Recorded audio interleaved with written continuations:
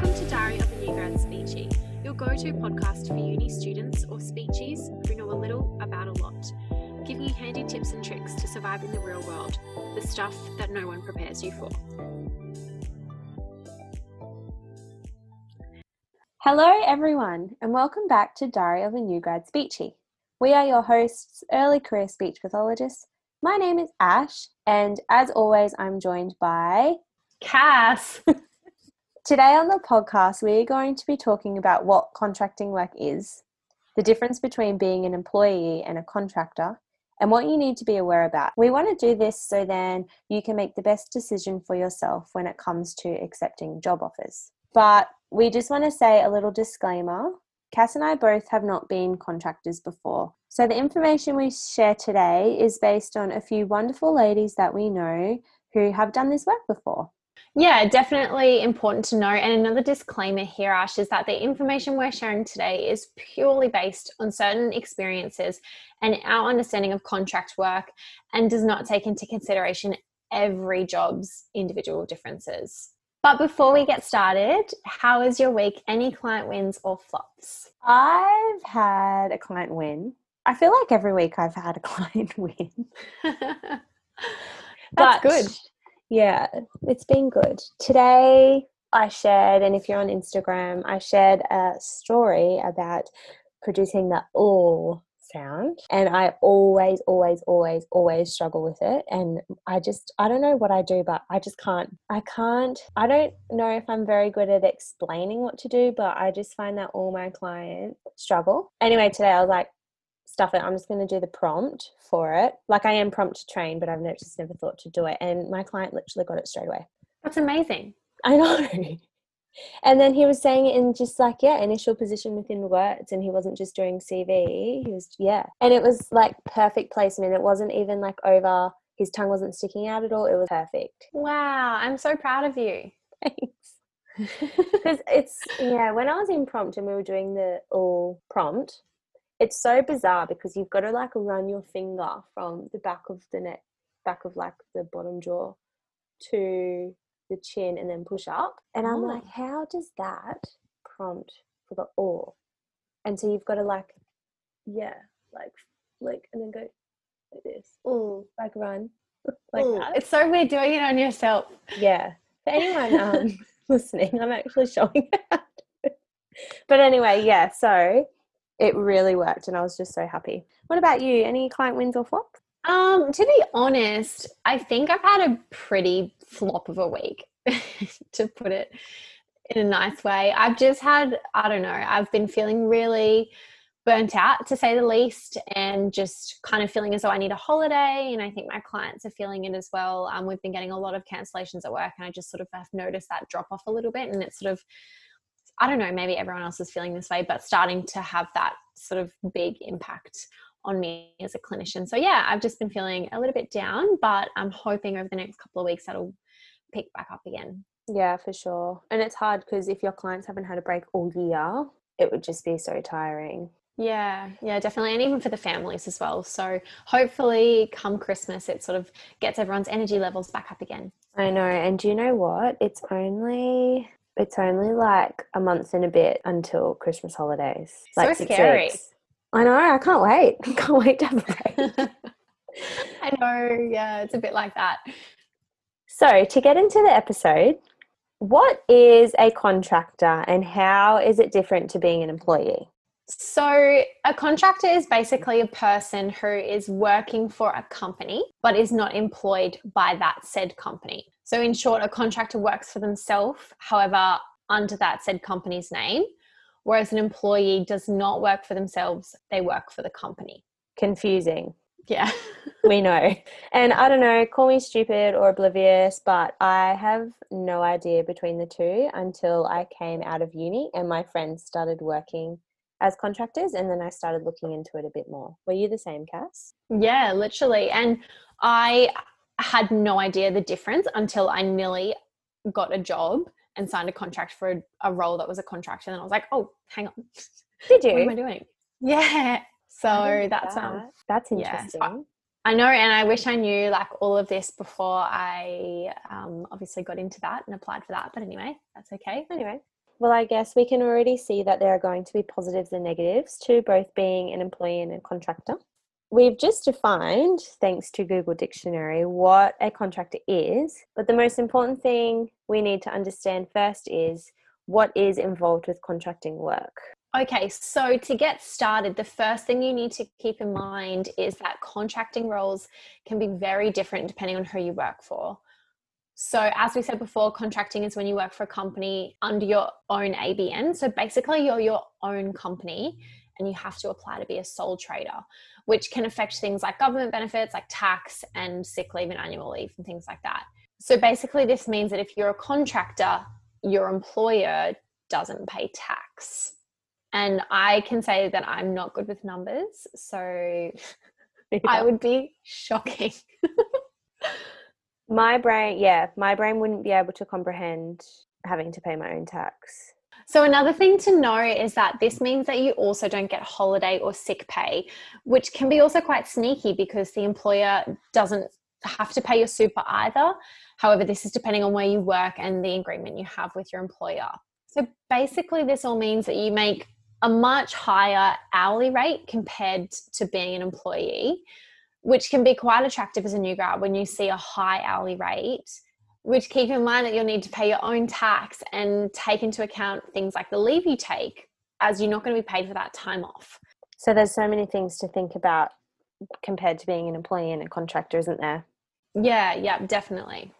Oh, there's so many things to think about, and I think it might be tricky when you're looking at job applications because, Cass, can you talk a little bit more about your experience with applying for that contracting role? Did you know by reading the job description that it was a contracting position, or did you only find out after you had the interviewing and I guess was offered a job? Can you talk us through that process a bit? Yeah, that's such a good question and really important to consider. So this particular job that I looked at and ones that I have looked at in the past don't actually specify whether you are required to have your own ABN or whether you're going to be an employee. So it does basically come down to, you've gone through the process of applying and then you've had your interview or sort of intake discussion, and that's when it comes up. So I think another really important thing to think about is always call the employer before you apply and ask some of those questions initially so that you don't necessarily waste your time applying. Yeah, okay, that's really good advice, Cass, and definitely something to consider when you're applying. And I guess having a chat doesn't hurt, because if we think back to that episode that we had with Julia, the director from KidSpot in Bondi, she said it's always nice to call the employer to, get your name out there and to show that you're interested. So I guess it's a win-win situation. Yeah, absolutely. And like you said, it only really takes 5 or 10 minutes of your day. So compared to the whole application process. For sure. But if any of you are out there and you do decide on being a contractor, there's a few things that you will need to do first. So the first thing you'll need to do is get an ABN number. And these are free and usually easy to get. Then you'll need to work out what hours you actually want to work. You'll need to come to an agreement with your employer. So our lovely friend who we chatted to about this topic was given total freedom. So when it came to selecting their hours and clients, so it was important that they had to set boundaries for themselves, which this can be really, really hard to do, especially if this is your first role out of uni and you don't know what to expect or what you need to be doing in terms of how many clients you're seeing and that type of stuff. So that's really one important thing they said to us, and something to definitely be aware of. Another thing was that they learned how to advocate for themselves and to say no, not always say yes to everything. Because I guess when you keep saying yes to everything and you're not sure of your boundaries, that's when burnout can happen. Yeah, definitely. And as we know, it can be quite easy sometimes to be coerced into some things and you don't really know how to say no for yourself. So I think that's important to identify first up. Yeah, and do you know what? Sometimes I still even struggle. I still struggle. Cluster reduction. Sometimes I still struggle with saying no. And I could just imagine how more difficult it would be coming into a role like this first year out of uni and you really aren't sure. I think contracting work is definitely for someone a little bit more experience perhaps, or is really good with knowing themselves and boundaries and that type of thing. Yeah, absolutely. I struggle to say no in my social life. That's why I'm out every single weekend. My bank account says no, but I say yes. Oh, it's a skill, seriously. Cheers to that, Dell. So we already discussed that the pay is higher compared to being an employee, but I guess what does that really look like and how much higher are we talking? So the easiest way to put it is the most common system that we've heard of or experienced is it's usually a 60-40 split. So for example, you would take 60% the cost of the session and the employer would take 40. So obviously that is quite dependent on where you're working, what your agreement is. But if you think of, an hour-long session under an NDIS is $193.99 for an hour, 60% of that is quite high. So that can be 60%? I'm just going to get my little old friend called calculator out. $116 an hour. Okay. So that's actually quite a lot of money. That is a lot of money. But don't get caught up in how much money that is, because you need to take into consideration, you need to pay your leave, you need to pay your sick pay, you need to pay your super, you need to pay that stuff. I know, it's so much to consider, Ash. And I guess the biggest difference between being a contractor and being an employee is, as you said, you don't get paid sick and holiday leave. So that's why you have to budget to make sure that you are covered for those quieter periods. So things like school holidays and, COVID when people are sick and things like that. Yeah, for sure, Cass. But before you get too excited about the 60% profit like we just did, there are things you need to consider, such as the quiet periods, as you said, and cancellations, which cancellations is a big thing. You wouldn't think about that. When I have a cancellation now, I'm like, sweet, I have an hour to do a report, or I have an hour to make a resource, have an hour to go get a coffee. This is the best ever. But if you're a contractor, you're like, oh no, I'm missing out on $116. So a little bit more stressful. Definitely. Yep. And sometimes some companies don't even charge cancellation fees depending on what your policy is. So you're basically losing out. Yeah, definitely. And, not having a cancellation fee then adds to the stress levels. But when you are negotiating with your employer, I guess these are very, very important things to negotiate. So then when you are in the job and you're not going to be surprised that, oh, wait, we actually don't charge cancellation fees, you're already going to be aware of that or be allowed to charge a cancellation fee. Yeah, very important to consider. So I guess in saying that, there are definitely some pros to being a contractor per se. So some of the pros are the fact that you can say no if you don't want to see a particular family or travel a certain distance to see a client, which you may not have that flexibility if you were an employee. I also think it's pretty cool that you get to organize your schedule and days off as you please. So you do have a lot of flexibility and freedom. So, if you want to go on holiday, you can schedule this directly with your clients, as opposed to something that, you need to put through a system and have approved and things like that. Yeah, I guess that's really great with the flexibility. And, sometimes when you want to go on holidays, you're like, oh no, am I going to get this approved? I guess if you're a contractor, you don't have to worry about that. Kind of your own boss, aren't you? So to summarize all that about the finance side of being a contractor, the biggest tip that our lovely friends gave us was to get on top of your finances as soon as you can. So they used the ATO's apps to help them figure out how much tax to put away each week. So that means that when tax time came around, they didn't get a bill. They also used apps to log all of their kilometers and purchases and that type of stuff. So again, come around tax time, they weren't super stressed. And they said it's an absolute must. Otherwise, you'll get the biggest shock of your life. Which, just knowing me and how I see money, I would see my gross payment and just be like, yes, please, I'm earning so much money. I wouldn't even take into consideration doing all that stuff. Yeah, that's extremely true, Ash. And I guess our entire job isn't just about finances. So something else that we need to also consider is how does it work with resources? So does being a contractor mean that you get access to all resources, or do you have to buy your own? How does it work? Well, again, this is all depending on the employer and what the agreement is. But from our lovely friends who were contractors, they were provided with lots of different speech pathology assessments. However, they had to purchase their own test forms and also have their own resources. That can be quite expensive. It can be quite expensive. I'm just thinking about, all the resources that I use, and it would be hundreds of dollars. Literally, let alone the test forms as well. I think they're like $15 a form or something. It might be hard if you're just starting out and you don't have a lot of money to buy resources. You're really going to have to work with what you have. So lots of things to keep in mind there. Let's have a chat about supervision and how does that look as an employee versus a contractor? Well, let's talk about supervision now. So does it look the same as being an employee? Great question. And I think that's something to really consider, especially as a new grad. So people that we know who are contractors are provided with supervision, which is both peer and senior. However, that's something that you would definitely need to negotiate before signing a contract, as everyone does things differently and every business is so different. What about PD budgets? Because we know PD is such a major part of our professional learning. Is it different being a contractor to an employee?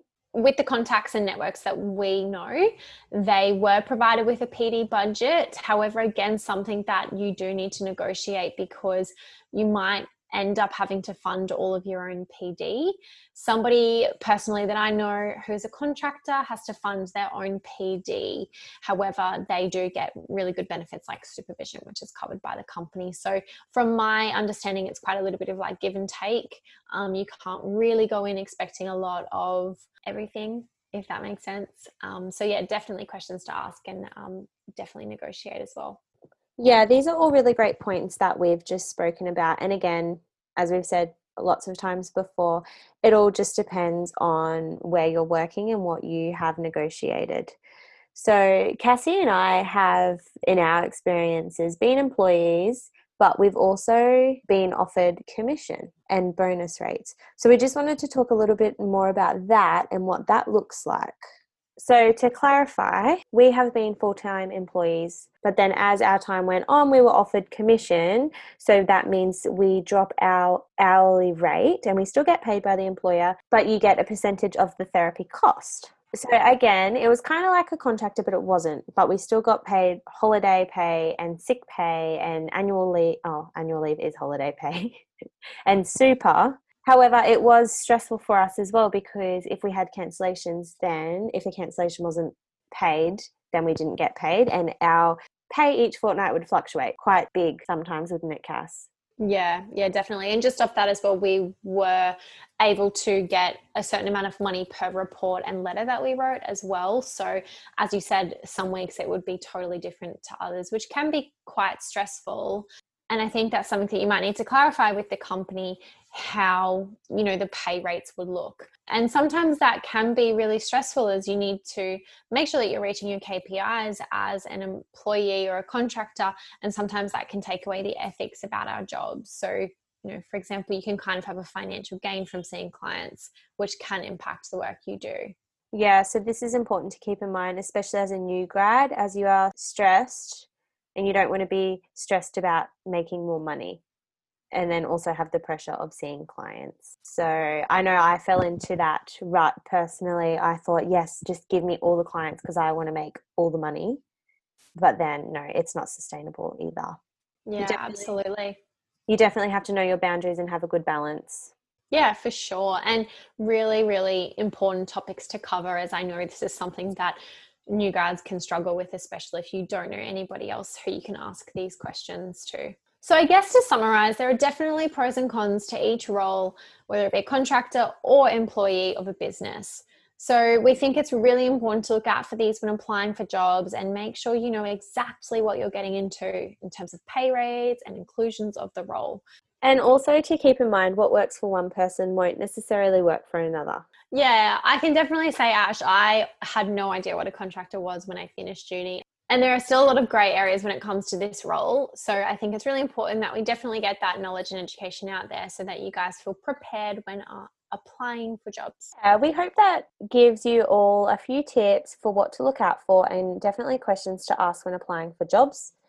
We know it's job season, so lots of things to think about. If being a contractor is something you're definitely thinking about, then we hope that this has given you some knowledge and definitely things that you can start negotiating and, I guess know what you can negotiate as well. So good luck to all of you out there applying for jobs during this stressful time. We just want to say, hang in there and it will all work out how it's meant to. Yeah, good luck, guys. I know it's an easy position to be in, but it will all be worth it in the end, we promise.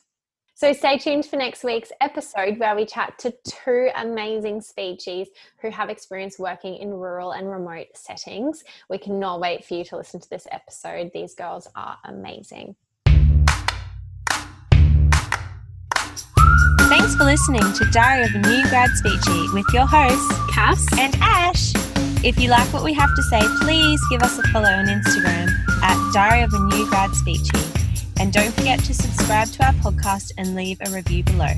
Thanks so much and see you all next week. Bye.